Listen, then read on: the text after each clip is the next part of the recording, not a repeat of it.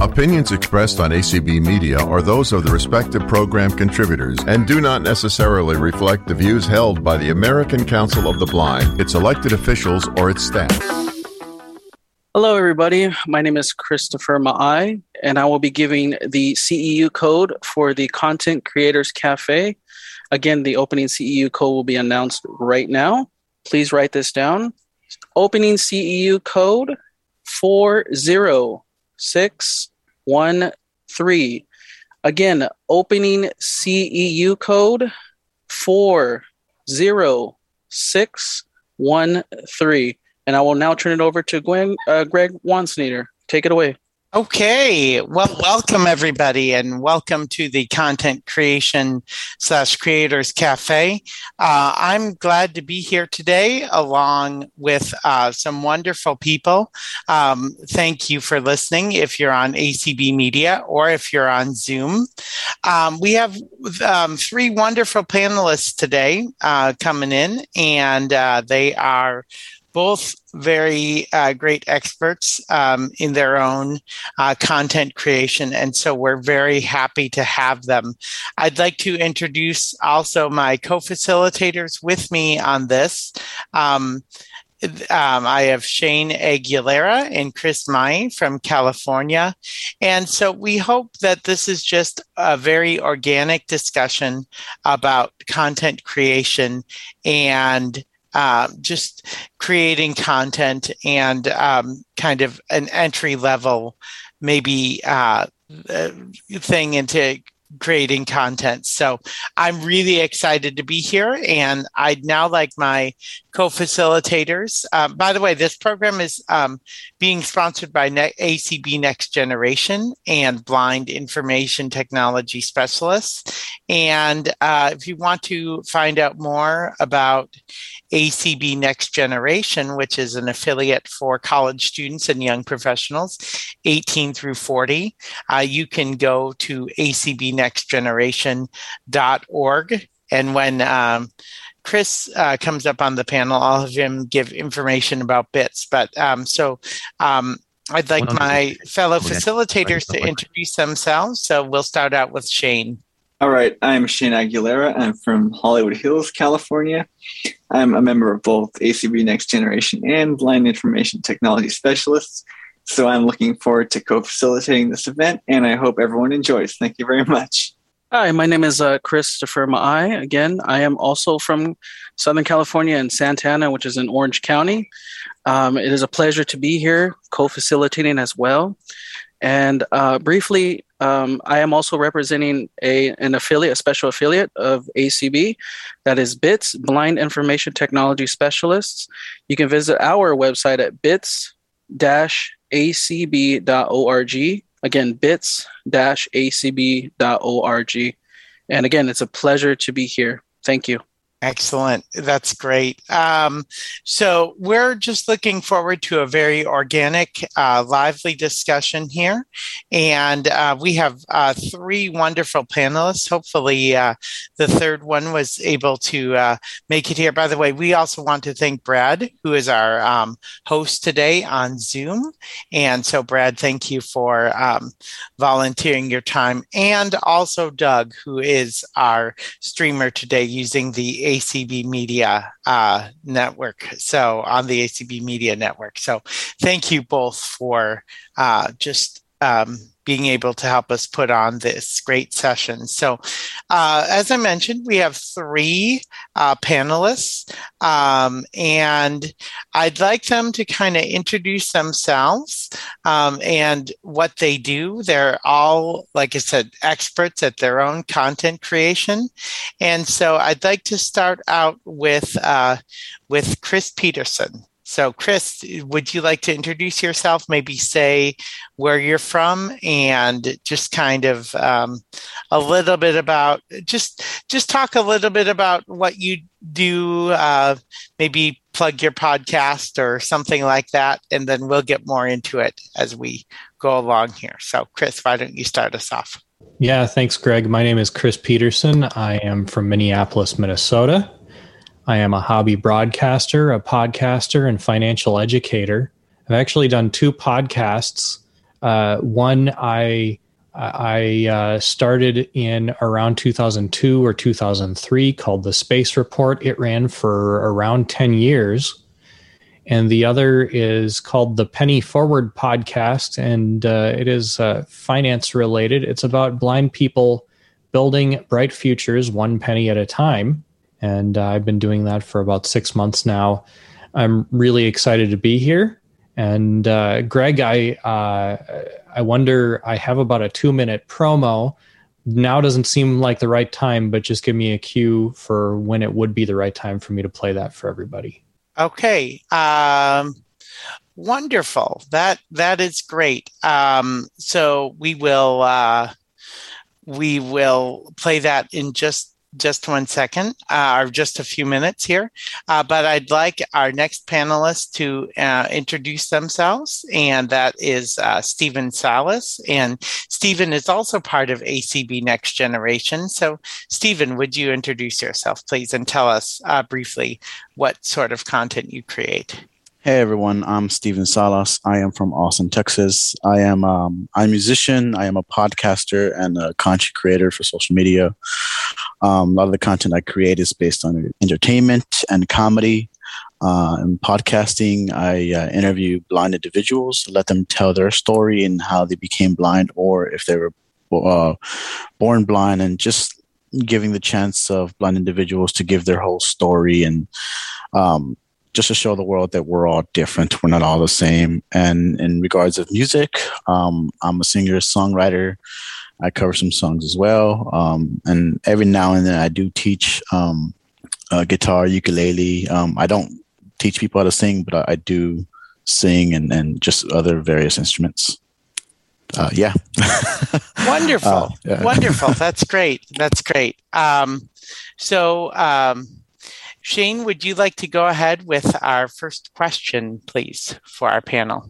Oh, yes, absolutely. So let's start right off the top here. What kind of got you two to get interested in the content creation process to begin with? Why did you decide that your content was worthy to be put out into the world? Chris, you want to go first? Thank you. Sure. I had a number of reasons. I think like probably a lot of us, I just loved radio and audio. And from the time that I was a little kid, I was always making tapes, pretending like I was a DJ, pretending like I was doing talk shows, stuff like that. So I was inclined to want to create audio content because I loved it. When I started to do the Space Report podcast, one of the reasons that I started that was to shamelessly get a segment on a friend's radio show. He agreed to let me do 5 minutes of space news on his radio show every week. And I recorded that, taught myself how to do audio editing, and later on learned about podcasting and turned it into a podcast after the fact. And it had a pretty wide audience. One of the coolest things that ever happened to me was when I started to go to things like ACB conventions and other things where there were people that I had never met before who recognized me just because of the podcast. The Penny Forward podcast came out of a feeling that I had that blind people, pretty much like the rest of the country, have a lack of good quality financial education. And if we knew a little bit more, I feel like we'd be able to make better financial decisions. And I felt like maybe I might be the person to pull that together. I don't want to claim that I am the person that knows everything and can teach everybody the ins and outs of personal finance, but I am able to find people that know little bits of the story, and I am pretty good at interviewing them, pulling out the relevant details, and pulling that together and getting it out. So I'm also trying to build a nonprofit organization around that, and really starting the podcast was kind of a means to an end for me, in that I would like to build awareness about this nonprofit organization that I'm trying to build, and because I love podcasting and I love audio so much, it seemed like a good fit for me to use a podcast as a way to build that awareness. Stephen? For me, it all started when I was maybe like in my teens, 15, 16. I always loved entertaining people. I started with me entertaining my friends who would hang out after work or after school, and I was usually the class clown. And they always, they would always come to me whenever they're feeling sad or down or bored. I would always make them laugh. And as around that time, YouTube started becoming prominent. They told me I should, create a platform to share with everyone else. I was really into radio as well. Just never thought I would get into it. And a few years ago, I went to school and I pursued my degree in music business, and I learned the ins and outs of a studio. I ended up building my own studio and ended up creating my own podcast, and I ended up becoming blind, and I wanted to use that platform to give everyone else an opportunity to speak their story. And I just loved interviewing people. I used to love watching Jimmy Fallon, Conan O'Brien, and all them during late night, and I would just study them. I would watch them and study them interviewing people, and I just loved it. And then I would also watch NBA a lot, and I would listen to the broadcasters do the play-by-play, and I got so addicted to where I wanted to mimic them. So I got really into podcasting when it came to that part, and the entertainment stuff. I was just being myself on TikTok, on YouTube, Instagram, Facebook.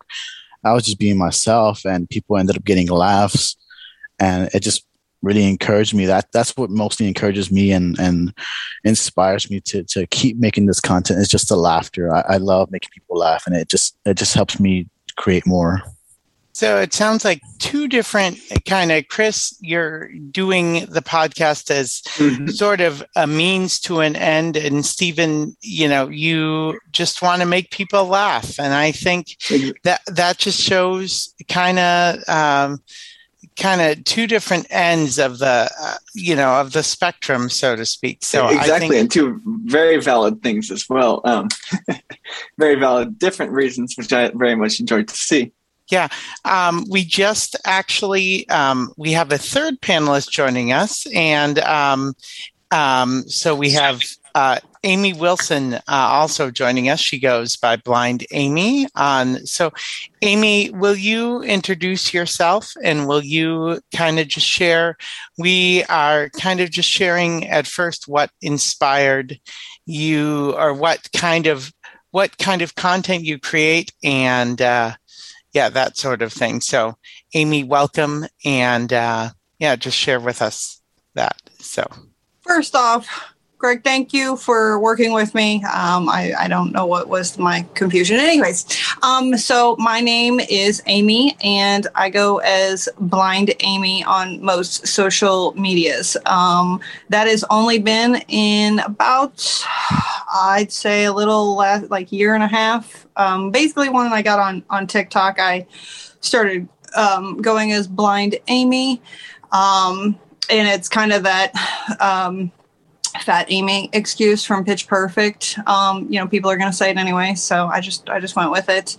Helps my sighted friends. So, but I've been creating content. I think I seen like a Facebook Live that I did probably 7 years ago, and it was so cringy. I was like, that was definitely the start. But I mostly started doing it because I wanted to share blind resources with people, no matter where they were at. And then the more I learned about blind resources, the more I had to share. Then I became a Mary Kay consultant 4 years ago, a little over 4 years ago now, and started doing makeup tutorials, skincare, all those sorts of things. But I've done I'm not, well, I've attempted to start a podcast on my own, but I've done YouTube, TikTok, Clubhouse, most of the different social media platforms, but most I just want to help people. That's why I started doing it. So, and then now I get to share about self-defense stuff on social media. So it's a good time. Oh, that's awesome. That is great. Yeah, and this is Chris Mai again. And just a beautiful presentation. I love how everybody has their different viewpoints on what they're presenting to, just the world in general. I think that social media has played an integral part of exposing, in a good way, of course, the blind and visually impaired community. So I actually have another question. Continue on with the questions for the panelists here. What obstacles had you have faced, either currently right now or in the past, getting to your content creation to where it's at currently right now? Were there any obstacles being blind or visually impaired that you encountered? Yes. Is that directed for me or the other panelists? Whoever wants to go first, anybody. I'll let Amy go first. We can let Amy, yeah. Yeah, go ahead, Amy. All right. Yeah, exactly. So for me, what has been my main thing is I keep doing I'm not good at editing. And I've been wanting to make videos for 10 years probably, because I realized that was the piece that people, needed. Like, if we're going to educate the sighted world, it had to be on video. And so editing has been my arch nemesis. And yes, I refer to it as my arch nemesis because to this day, I still don't have editing down. A majority of videos that you'll see me come out with, most of them aren't really edited. Like TikTok gives you some, where you can cut it off at the end and play around with it. And it allows a bunch of other features. I'm still not even good with that. Like if I mess it up halfway through, I start all over and redo it again.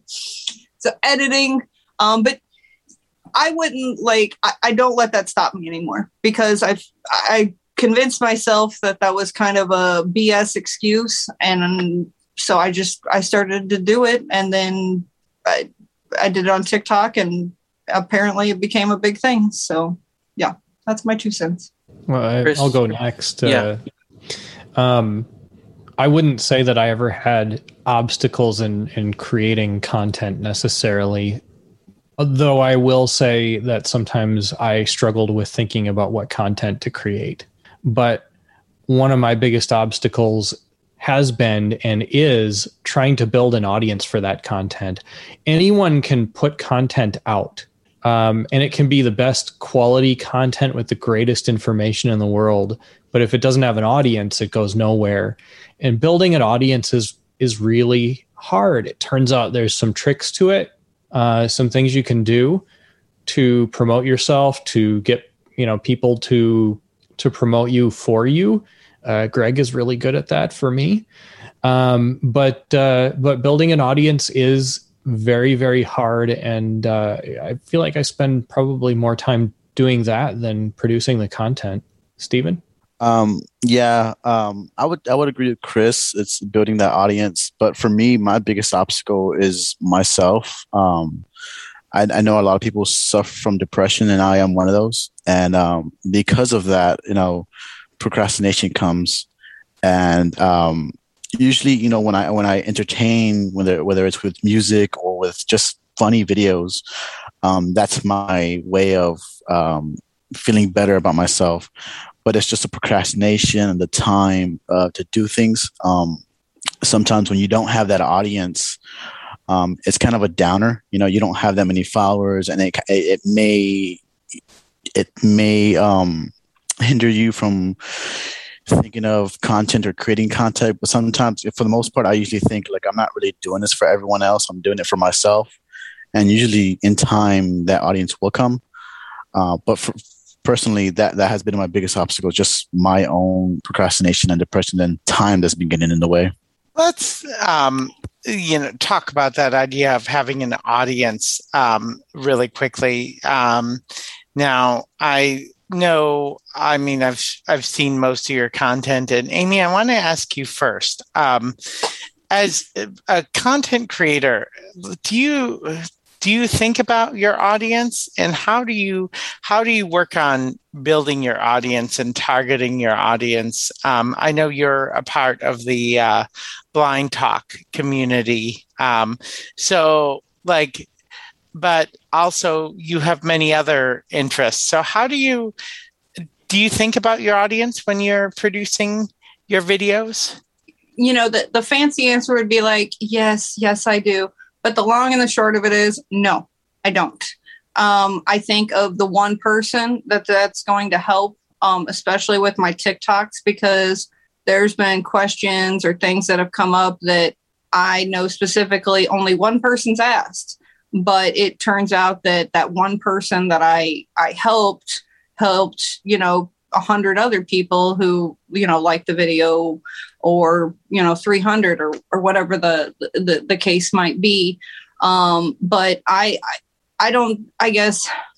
think of my audience as an audience of one. So if I can help one person, then that made that time to make that video worth it, in my opinion. Anyone else on the panel want to take a stab at that? Yeah, I agree with Amy. I don't really think of my audience either. I love the audience. Usually when it comes to TikTok, I mean, okay, this is my opinions, and no one else is not ACBs or ACB Next Generation, so don't attack them. Attack me if no one likes his opinion. But I try to stay out of the realm of the blind circle. I don't do, every now and then I'll do a video for Blind Talk. I'll hashtag Blind Talk, but I'll do my best to try to stay out of it, because I'm a creator that's so happens to be blind. I'm not a blind creator. But like Amy, I don't create content for people. I create content just to express myself, but people tend to like it. People tend to love it. And that's what it is. It's when I write music as well. It's a cathartic feeling where you write music just to express how you're feeling at that moment. You write it, you create it, you record it, you lay it down, and then it helps another person. And if it helps one person, that's the best feeling in the world. You didn't mean to help that one person. You didn't mean to reach that one person, but it did. And that's the biggest feeling. Like, I'm with Amy. I don't really necessarily think about the audience, but if it captures them, that's awesome. That's an amazing feeling. I actually think about the audience a lot. I think I kind of alluded to this before, that building an audience is the thing that I spend probably the most time ever at. And I even think of my audience as a single person. His name is Tony, and Tony is blind.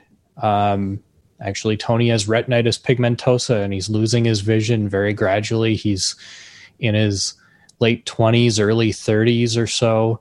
He's working. He's pretty optimistic about his future, but he also knows that he's got this blindness thing kind of hanging over his head. And it's something that's at the back of his mind. What's life going to be like when I can't see as well as I can see now? And more specifically, what are my finances going to be like? Am I still going to be working? Am I always going to be working? Am I going to be doing the same kind of job that I'm doing now? He wants to know, is everything going to be okay? And more than that, he wants to make sure that he's prepared to make everything okay. And so when I produce content, I think of how it's going to appeal to Tony. Yeah, that's awesome. I'm sorry, go ahead. Go ahead, Chris. No, I was just going to say that, it is a difficult thing to keep your audience on top of that too, because like you said, you could have the greatest podcast with all the sound effects, bells and whistles, but are they actually listening to you as a person? And that's how I feel as well, that it's very difficult. I mean, some people will complain about crazy things like, oh, your website has terrible colors, visually it doesn't look, appealing, and they will never visit your website again, versus, your audio is, weird or something like that. I know it sounds trivial, but it is definitely behind the scenes. I'm a very behind the scenes guy, personally. So it's quite difficult with production and stuff like that, being both a content creator and actually a web designer. So I definitely think that, audience does play a huge part. Just my personal opinion, nothing, wrong with anybody else's. So I just wanted to put my 2 cents in there too. Can I add in 2 more cents? Yes. Sure. Okay.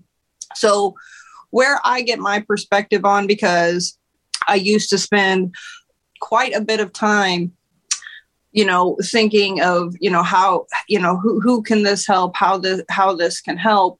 And when I started my Mary Kay business, I got the best piece of advice for my Mary Kay business, but it turned out to be like for everything in my life. And it was the simple statement of, they're just not your people. Like, you're going to have people that connect with you right away. And then you're gonna have the people that don't connect with you. And that's okay. Like, as I have people message me, like, how do I get started? I'm like, just get started. Like, talk about something you're passionate about and just do it, because, you'll connect with that person or something like that. But, it's like, like I said, you're not going to be for everybody. And that's cool, because there's like 7 billion people on the planet. So that's my other 2 cents. I think that's really good. And it's all about connecting with people. Mm-hmm. And when you connect with people, they will connect other people with you and so forth and so forth. But it's also all about your goals. Some of us do this for fun or make people laugh, and other people do it with the intent of, making money or drawing people towards a specific cause or organization or something like that. And so if your goal is to draw someone to a specific cause or a specific organization, then the way that you connect with those people and the kind of work you put into audience building may be entirely different than the kind of work you put in as a hobbyist who just wants to like throw it out there and entertain their friends and their friends and their friends. Exactly. I would agree. Shane, did you want to ask another question? Yes, absolutely. One to kind of shift the subject just a little bit. I'm kind of curious, and anyone can start this discussion going here, but I'm kind of curious in regards to what either assistive or mainstream or a combination of both technology solutions that all of you use to both create the content and put it out into the world. Yeah, and anyone can start. Chime in. Mm-hmm. I'll start out with that. When I first started, I knew nothing about what I was going to need to produce good quality audio. So I talked to my radio friend and said, well, what would you recommend I get? And he gave me a specific model of microphone that I was going to be able to afford on, $500 a month of SSI, because this was back in the 90s. He told me to buy SoundForge XP, which was like the oh my gosh $49 version of SoundForge that you used to be able to get. And he said, go out and buy this specific, like a Behringer 302 mixer. Because all I really wanted to do was talk, and I wanted to be able to feed sound back into my recordings and stuff. And so he told me, go out and get those 3 things, and then see how it goes from there. So I did, and it worked out well enough that over time I accumulated a lot more stuff, a lot more assistive tech, and have changed my tools quite a bit. Interestingly, now I don't do my own editing. I farm it out to somebody else who's blind, by the way. I record my podcasts using a really simple $20 app called Total Recorder. And then I hand it off to my editor, and he goes and does post-production on it. Makes it sound amazing. I have a Tascam Model 12 12-channel mixer that's got a built-in digital recorder in it, and it's works great for me, but it might be overly complicated for you if you're just getting started. Interestingly, though, the microphone that I'm talking on right now is still that Shure SM58 that my friend Dean recommended that I buy back in 1999. Yeah, that microphone that Chris uses, I have that one. So I have 2 levels of what I use.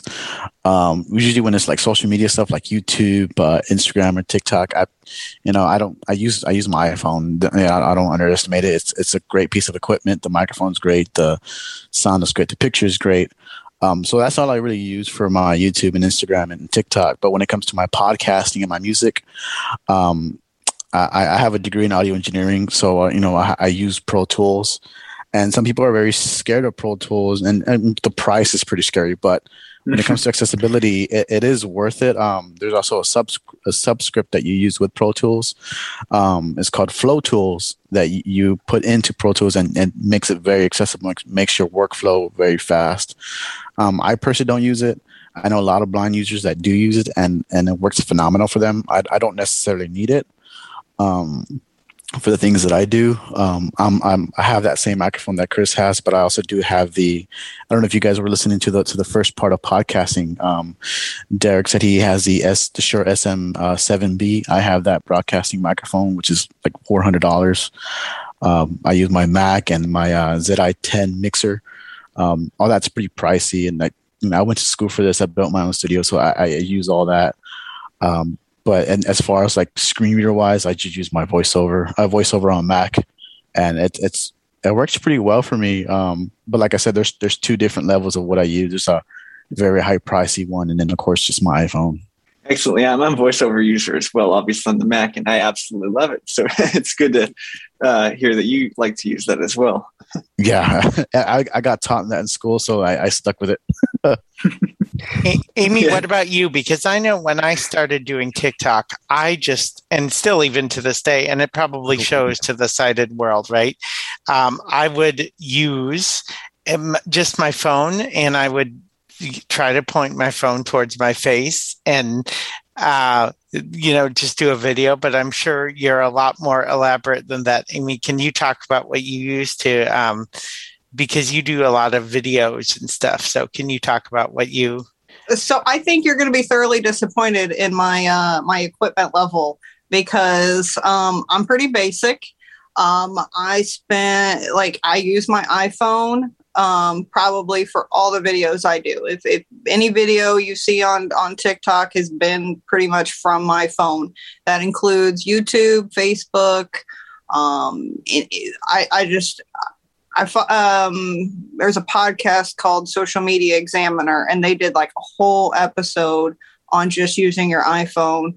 And so what I invest in is the selfie sticks, or like the ring light thing that I'm using. I just got this clamp thing. It holds my phone, and it's got a little ring light, and I can put different settings, and then I can move it around my house. But I mostly focus on just making sure my phone is stable and there's good lighting. And sound is always a bonus, because if you have good sound and you have good lighting on videos, those get more popularity. And then for me, the reason I invest in the selfie sticks or the this, that, or the other when it comes to holding the phone, because I can do a video and then realize I was not in frame at all, and then I start over. My daughter has been on my TikTok videos, and she sort of has worked with me on the, it's over here or over there type of thing. But most, pretty much anything, like if I was going to make a TikTok, it can fit in my purse. I've got like a little selfie thing, and then like my phone, and that's it. So I'm trying to find a cool like mic that I can hook up to my iPhone that I can like clip that's wireless, but I still can't find one of those. So, but it's like on my wish list. But Amy, and that brings up. Oh, I'm sorry. I might be able to help you there. So maybe we should talk offline. But the iPhone is really an amazing tool, even for audio. There's a really cool app. It just costs $5, and I don't write it or anything. I just think it's neat. It's called Backpack Studio, and it's kind of a podcast production studio right in your iPhone or iPad. It's got ways that you can insert sounds into your productions. It can do live streams. It's really neat. And like Stephen and Amy have said, the iPhone's got a great microphone, so that can really be all you need. Yeah. Even if you're just hobby level, I mean, and until you're making money, I don't think you need the fancy equipment unless that's just your personal preference. But still, it's really cool to see where the iPhone mic has gone in the last few years, because I know just about 3 or 4 years ago, people weren't producing any kind of audio on the iPhone. And now it kind of have people fooled almost, because the iPhone, some recordings in the right context can sound really good. Yeah, I agree. The iPhone does come with GarageBand, and it's its own DAW, digital workspace. And like Amy said, you don't need this whole fancy studio to produce some good quality. You can if that's your preference, but you got a perfectly amazing piece of software in your pocket right there when it comes to the iPhone. And that brings up another question I had for Amy specifically, because you do a lot of visual-based things. There are a lot of people out here that say in the community, oh, I can't do video. I can't, point it in the right direction. But, would you say that a fair assumption would be, why not give it a try and try these different devices? Like you said, you have a selfie stick, I believe you said. What would you say to people that in the blind or vision impaired community that are kind of scared to utilize video and visual aspects of that sort? Because there is a lot of fear, unfortunately. I don't think it should be there, but there is, and it's just a fear of putting themselves out there. I feel like more than anything, it's right. It's that you're vulnerable. Once you're out there, you're out there. And I mean, I've had people hate on me on TikTok and stuff like that. So in terms of your question, because I almost went down another rabbit hole, so one of the things that I would strongly recommend is you can create yourself a little video studio. Have a place to where, like I said, I've got this little clip thing that I got from Walmart. And for example, I have it on a TV tray and I'm sitting on a bed, and I know that my background is a solid background. It's a nice blue. And so, having that contrast, because like I'm wearing a white shirt. I'm hoping I'm in the center of the video, but I've sat in this exact position so many times. I'm pretty sure I'm in a good, like I'm good video wise in the camera. Yes. So it's just creating a, whether you want to call it a system or pattern or whatever your choice might be. You can, like I said, get, TV tray, set it, if you're going to do it at a dining room table. Kitchens are great lighting for video making. And, just make sure that you're setting it in the same spot on the table and your chair's sort of there. And that's why I suggested, like, you can make your own little spot if you have room in your apartment or house or wherever you're at. Me, I have to move around because of family and work and stuff like that. So usually I make my videos when nobody's here at the house or the kids are, because they'll help me. But that's what I had to do initially, was to, like for if you go look at my YouTube channel, you're going to see the same background, the same, me in the same seating position and all those different things, because that was how, for me, it helped me to get comfortable with doing YouTube. I don't have a ton of videos on YouTube because I'm still nervous about that editing stuff and whatnot. So that would be my My suggestion. Thank you so much. So I have a quick tip for that too. Just to add on what Amy said. For my YouTube videos, I have a tripod, a little 8-inch tripod you could attach to anywhere. I do use it. I sometimes use a TV tray or a desk or something. But since I do record on my iPhone, I FaceTime a friend that could see, and like, hey, am I centered? Yeah, you're centered. Move the phone this way, that way. Okay, you're centered. Okay, cool. I hang up. The phone's already on the tripod. I just hang up, hit the record button, and I'm there. I'm centered. So that's the way I do it, and it helps a lot. And usually my YouTube videos on that, when I'm playing music, they're pretty much centered, and I just get that with the help of someone who's sighted, and I just FaceTime them. It's pretty simple. You could use Be My Eyes or Aira as well. Be My Eyes, yeah. Mm-hmm. Yeah, you could use any of them to just do a quick, hey, am I centered? Because I've done the FaceTime thing too. I've done that with makeup. Like, is my makeup okay?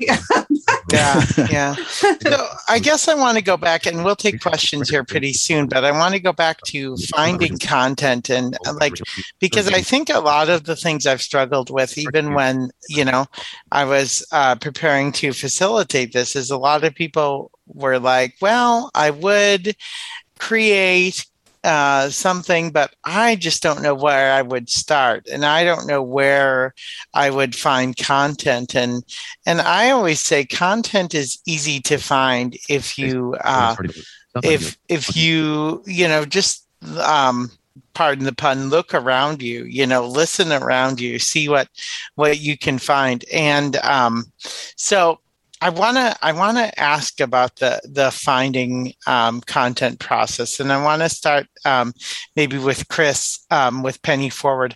How do you find, I know you do a lot of interviews. How do you find the people? How do you find the content? And can you give people any advice as far as finding content?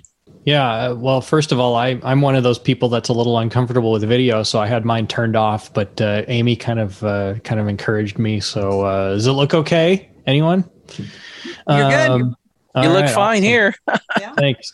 I like the idea of being able to double check it with someone before I do too much video. But the nice thing is that you don't have to do video unless you want to, depending on who your audience is. My audience, Tony, listens to me on the bus. He walks a lot of places, so he listens to me while he's walking, and he can't look at video during those times, but I can be in his ear.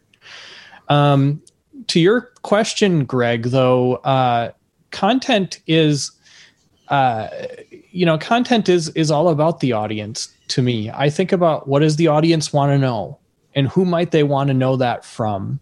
And then I go to try to find somebody that I know, at least to start with, that might know the answer to that particular question. And if it's something that I don't know anybody that knows somebody, maybe I put it off until I run across someone, because I do a lot of networking. And when I do find somebody that knows the answer to a question that I haven't answered yet, then I ask them, hey, would you want to come on to the podcast and talk about this? Because I have these audience members that really want to know. And when I have a guest on that I haven't met before, I usually ask them, hey, who's a good guest? Who are some good guests that I should have on that you would recommend, and what do they know? Because I might know of a good guest, but I might not know why I want to have them on yet. But if I know what they know, at the point that I come up with a topic that fits their expertise, then I can bring them on. My first guest, though, was just a friend of mine. Tony wants to know, well, what happens if I lose my job and I might have to start looking for another one? So I brought on my friend Michael, who ended up losing his job because it was being relocated and he didn't want to move.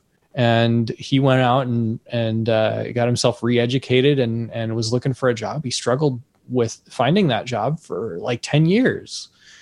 And the point of the story was not to say it's going to take you 10 years to find another job. It was really to say, even after 10 years of work, you can find new work. And here's what that might take. And if you think about what that might take or what it did take for Michael, you might be able to use some of those things and do it in half the time it took Michael, or a quarter of the time.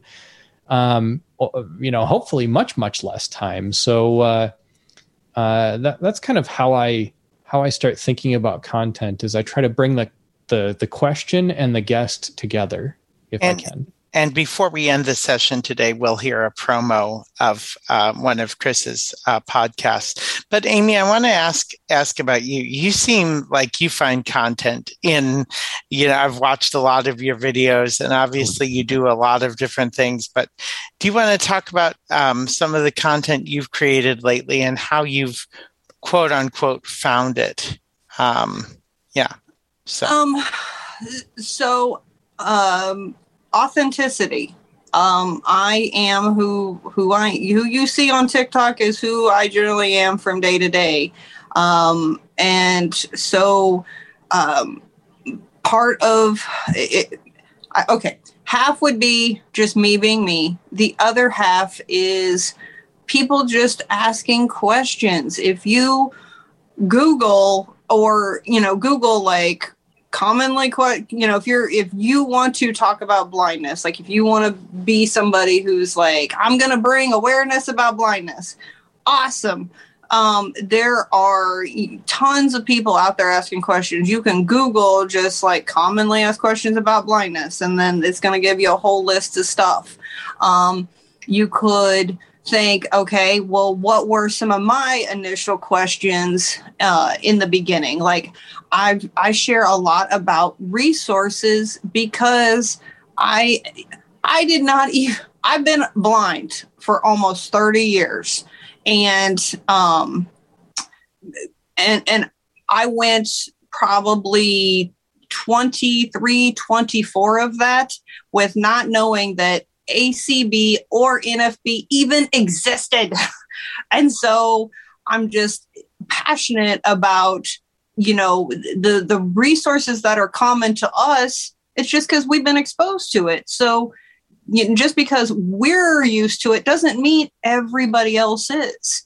And so you have an authority on your experience, your background, and just sharing who you are and answering people's questions. I feel like probably 1/4 of my videos, if you went and looked me up on TikTok, are me answering people's questions. How do I do this? What about this? What are your thoughts on this? The questions are out there. You just gotta, go through and, if you blind talk on TikTok, you're going to see tons of questions or videos. If you go to YouTube, you can find whatever's the, top 10 videos that are popular, whatever's got the most popular views and work from that as well. So, I kind of use all or both, all those different aspects when I'm creating. Because like today, I did a video on, hey, dance TikTok, teach me how to do the Soldier Boy dance. Like, I don't know how to do that. I've tried looking it up, but it's not happening. So it may be just genuinely being curious and yeah. And I learned that's awesome. I learned the authenticity thing. If you're like, you really want to nerd out on the marketing stuff, one of the people that really helped me to, in some ways, get over myself was Gary V, or it's Gary Vaynerchuk, but he has books that basically teach you how to crush it on social media. Like he has his own brand and all these different things, but he really also stresses that just being authentic. Like if Smurfs is your thing, Smurf it out. You're going to find people who love Smurfs just as much as you, but they may not have something out there. Or if you're really passionate about Braille, then, you could be the person that people default to on the Braille stuff. Type of thing. So. Yeah, that's wonderful. Absolutely. That's great. Stephen, we're going to throw it open here for questions here pretty soon. But Stephen, do you just have a quick thought on finding content? Sure. I'm with Chris. Well, I'm with both of them because I have different avenues of producing content. I'm with Chris when I do my podcast. I just ask around. Like, my podcast is based on interviewing blind people, so there's an abundance of blind people that I know. So I never run out of content to interview people there. And there's connections, friends of friends that know friends. I got to interview one of the stars of Blind Love, the YouTube series. So through a friend of mine, because I interviewed them. So, just that's a niche within itself. And then of course to reiterate what Amy said is, be authentic, be yourself. There's a video which my TikTok videos aren't PG. So I'm going to try to keep this as PG as possible. But, I'm pretty blunt and straightforward, and I just like to have fun. And if you're just authentic, people will come to you. One of my videos was they asked, and like I said, every now and then I do dive in the realm of blind talk. But one of the videos that was asked was, would you like to have your sight back? And if so, what would you like to see? And I was being honest, and people love authenticity and they love honesty. And I was straightforward. And I said I wanted to see my girlfriend. I wanted to see her pretty smile, her pretty cheekbones. And then I whispered because I wanted to see women's breasts because I'm saying that's the honesty. Like everyone knows the honest truth. I'm not gonna sugarcoat it. Like I'm very honest, and people love that and makes people laugh, and it's funny. And just be authentic, be yourself, and people will love it. People will come to you if you just be yourself. People will see if you're being fake. They'll see right through you, and that's gonna shy people away. Just be yourself, and the audience will come. That's how I create content. Okay, well, with that wonderful thought going through people's minds, we will open it up for questions now. And I would ask that you ask one question per person and try to keep it a little bit brief because we have about 25 minutes left, but we do want to open it up for questions. So Brad, our wonderful host, will you facilitate that process, please? We got one hand raised, at least right now, last time I looked. We have Mo. Okay. And Mo, actually, you should be able to unmute. Mo, real quick before I let you talk, you actually, with the sponsor of this, ACB Next Generation, you actually are our YouTube video editor. So Mo edits and audio describes all the YouTube videos. So I just need to give Mo Carpenter from our affiliate some props for doing that. But Mo, go ahead and ask your question to the panel, please. Yes, I made sure I raised my hand early because I wanted to get in here. But I had a question for the panel, and that was over how do you time manage? So a little background. I know some of you, most of you, but that life balance and that recording and on a schedule, I need a better grasp of that. And so I just want to know how others manage it, I guess. I can start with that. I actually maintain a calendar, just like I do for work, because I have a day job. So I maintain a calendar and Outlook of the people that I have appointments to interview with. And my wife and kids are aware of what's on my calendar. I do my best to do it, if I can, after the kids have gone to bed or right after I get done with work, because I work at home, but my wife works outside of the home. So, maybe I can do interviews during the time when I'm done with work and my wife isn't home yet. But it really is a time sink for me. That's why I outsource my editing. And when I outsource, it's more work.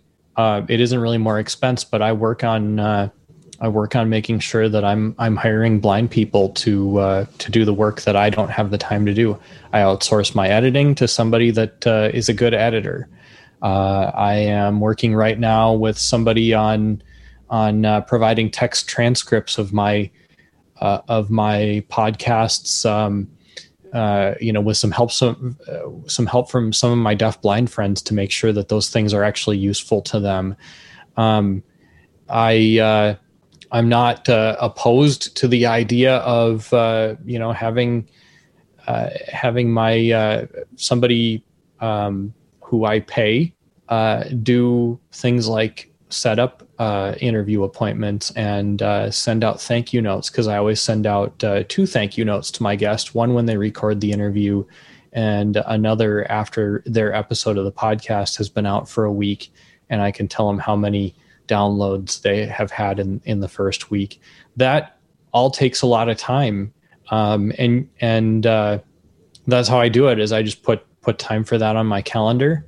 Even the stuff that I have to do for myself, I schedule it like a meeting, half hour to do thank you notes, half hour to engage with people that are in my audience on social media, half hour to publish the podcast when it comes back from the editor and I got to go and get it set up there and write show notes and stuff. Just book time on my calendar for all that stuff and make sure it happens. That's how time management works for me. I agree. Same here. I use a calendar. I always make sure I set time for creative time, which is basically my time to make videos, be a nerd or play music or something. But it's the calendar helps a lot. I know most not gonna like this answer, but hard deadlines. I make sure I put a hard deadline on myself to like, hey, this needs to be done by this time. You have to do it, or else it goes in the trash. You have to do it. But I agree with Chris. Stick to a calendar. The calendar really does help a lot. Reminders as well, like, hey, this is due in so and so. But just make time for yourself. Make time for whatever needs to be done. Amy, do you have any quick thoughts on time management? I do.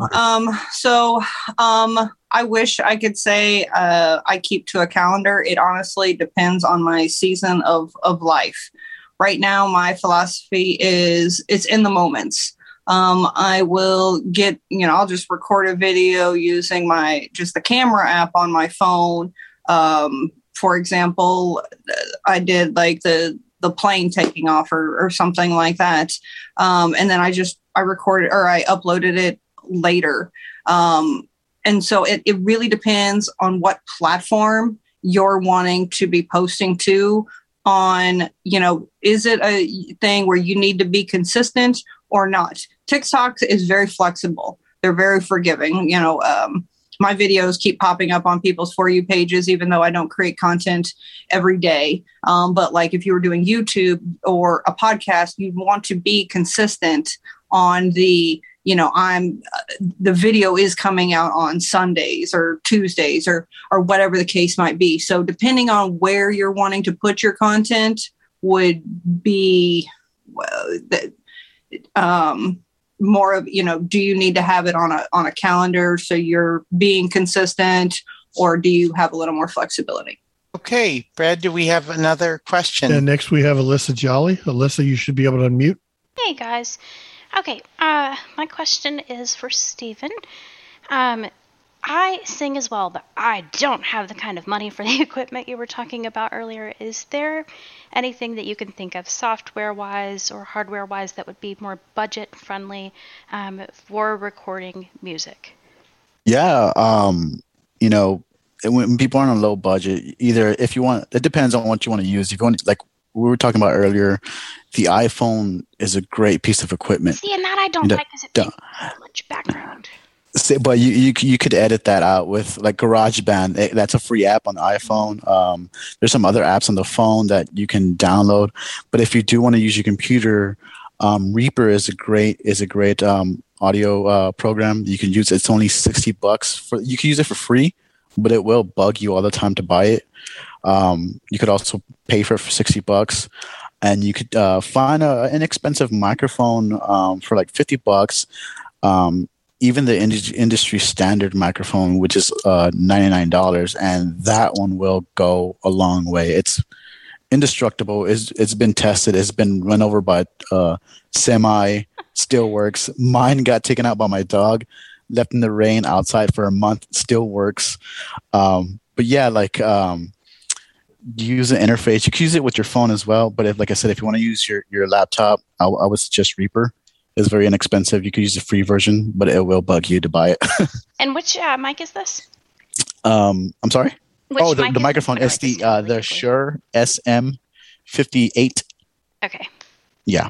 And Shure is spelled SHURE.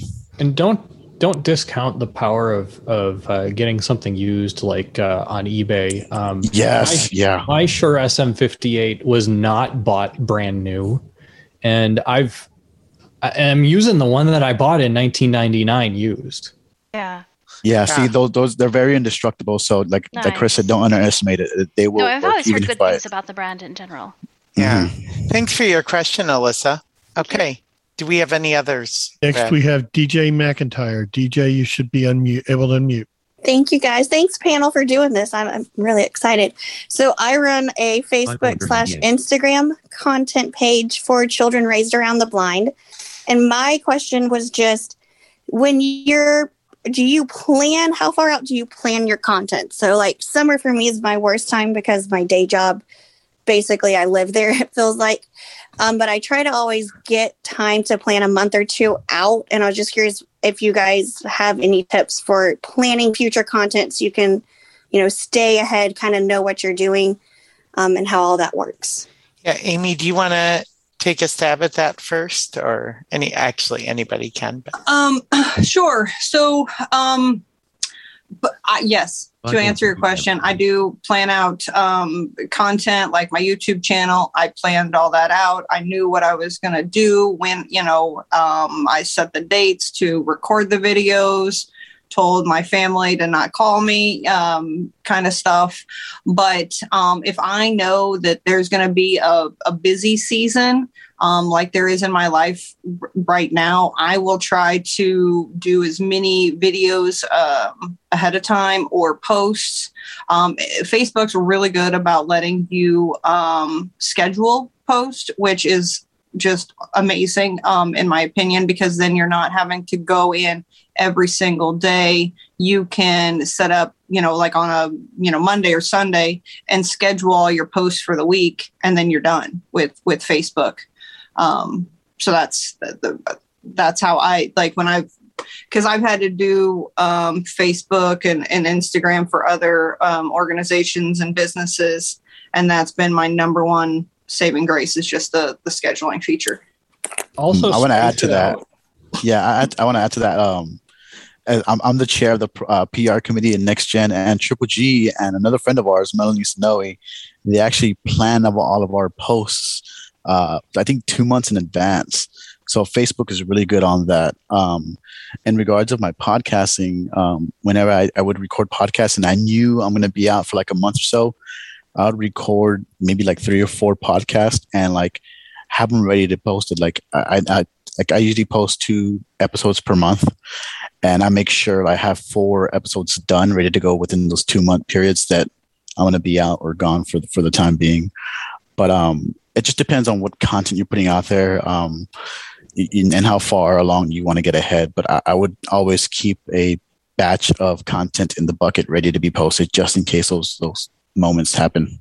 But also, I was going to jump in real quick and say having the stuff ready to go in the business, they call that in the can. So if you having some ready for when life happens and you just don't have time to come up with one, having those backups are always helpful. So I would agree with his of having a few ready to go. Chris, go ahead. I noticed you were trying. Think about the frequency of the content that you want to release, and also the cadence. Like in the summer, are people actually looking at your page as often as they are in the winter? One of the things that I found, I did 23 straight weeks of content for the Penny Forward podcast, and then I hit like the month of July. I just could not find guests. Couldn't for the life of me do it. What I've learned from that, and also from some other things that I've been working through to try to grow my audience, is that it's good to know how often your audience wants to get content from you. Sometimes once a week can be too often. Maybe they want to get it once every 2 weeks so that they can stay caught up to it. If you throw too much at them, they'll feel overwhelmed. And incidentally, doing it every 2 weeks means that you only need half the number of episodes or half the number of posts or whatever as you do if you do it every week. And that way, you can have more in the can. And so you got three episodes in the can. Well, that could give you 6 weeks if you needed it. Did you want to take another question, Greg? Because we're approaching 9 minutes. Let's take one more question, and let's try to answer it quickly. So, next Brad, we have Tyann Wilmath. You're able to unmute. Hi, Tyann. Hi, Greg. My question is not necessarily for Chris because, so I have had people say, "Oh, we should do a video on this," or "We should do a podcast on that." And I'm going, well, what makes us different than the other people who do the same thing? So how do you get past that? Okay, and just maybe if we can talk about that quickly, Stephen, Chris Peterson, do you want to start with that? If you have an answer to that? Yeah, don't try to be different. Try to be you, and think about who your audience is and how that content is going to make your audience feel. And your audience can be whoever you want. Mine's a made-up person named Tony that I developed a whole background for. So I always think about how I'm going to make Tony feel, but your persona for your audience may be completely different. And what you do, even though it may be very similar to what someone else has done, it might appeal to that audience persona in a unique way. Yeah, Amy or Stephen, any quick thoughts? Yeah, I agree with Chris. Do you? Is there another Ty and Wilmoth? Probably so, but who cares? You do you. You give the best Ty and Wilmoth perspective that you can give. Maybe there isn't someone out there like you. You don't know unless you try. So I would just say go for it and just give it a shot. You never know. I go back to the TikTok, but there are so many content creators on there that are talking about blindness, but we all have different perspectives. And that's what reaches people. My perspective is different than probably like Molly Burke's or something like that, but people like Molly Burke and some people don't like me. So being you and ignore the haters because you're going to have them. So really quickly, we have some things to do. But first of all, I want to thank our panelists, and I want them to promote themselves a little bit because this is what we're here for, right? So, Amy, we'll start with you and just quickly talk about where people can find you, and just things like that. So, you can find me on just about every social media platform as Blind Amy. I do a majority of my stuff on TikTok. And to promote myself, I am a program director of a new self-defense program called SEED. And I've been talking about that more on my pages and platforms and things like that. So, but yes, Blind Amy. I made it simple. Thank you. Okay, Chris. The Penny Forward podcast is telling stories about people like us who are working toward their own success and sharing tips to help manage our money better. People often ask, what is the most accessible way to do your taxes? Penny Forward is a community of people who are blind, their families and friends, who share an interest in financial independence. Join us, and we'll work together to avoid financial obstacles and target our goals. I love my work. It's the first time in a long time that I wake up in the morning and feel good about what I'm doing. The tiny home right now is gorgeous. Being the first blind student definitely ensured that I had very good self-advocacy skills, which have served me well. I ended up working on getting my credit score to a position where I was eligible for a first-time home buyer loan. Our mission is to help blind people build the knowledge to confidently navigate the complicated landscape of personal finance through education, mentoring, and mutual support. Somebody will come along and recognize what you have to offer and what you can contribute. Listen to the Penny Forward podcast by searching for Penny Forward using your favorite podcast app, asking your smart speaker to play the podcast Penny Forward, checking out the Penny Forward YouTube channel, or visiting pennyforward.com. Okay, and Stephen, go ahead. And I don't have a fancy audio like Chris over here, but you could find me everywhere on TikTok, Instagram, Facebook, YouTube. Just looking up at It's Stephen Mike, at ITSSTEVENMIKE. I'm also the chair of the ACB Next Generation PR Committee, second vice president, and we're going to be hosting some social calls, so you could catch me there as well. And when I ask me some more questions, I'll be there. So I'll be hanging out with Next Gen all week. Okay, and this is a series of calls that we want to start called the Content Creation Cafe, and we're going to start it on with ACB Next Generation, and so we're excited. So as Brad gets Amanda's sound ready to draw our door prizes, Amanda is the president of ACB Next Generation. So if you didn't get your questions answered today, we are sorry.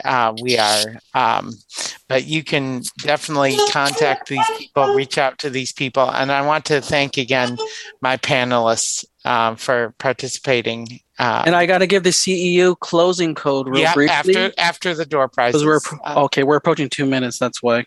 Okay. Go ahead. Go ahead, Chris. Okay, I'm going to give it real briefly. Closing CEU code 64347. Again, closing CEU code 64347. Thank you. All right, and I've got your door prize winners right here.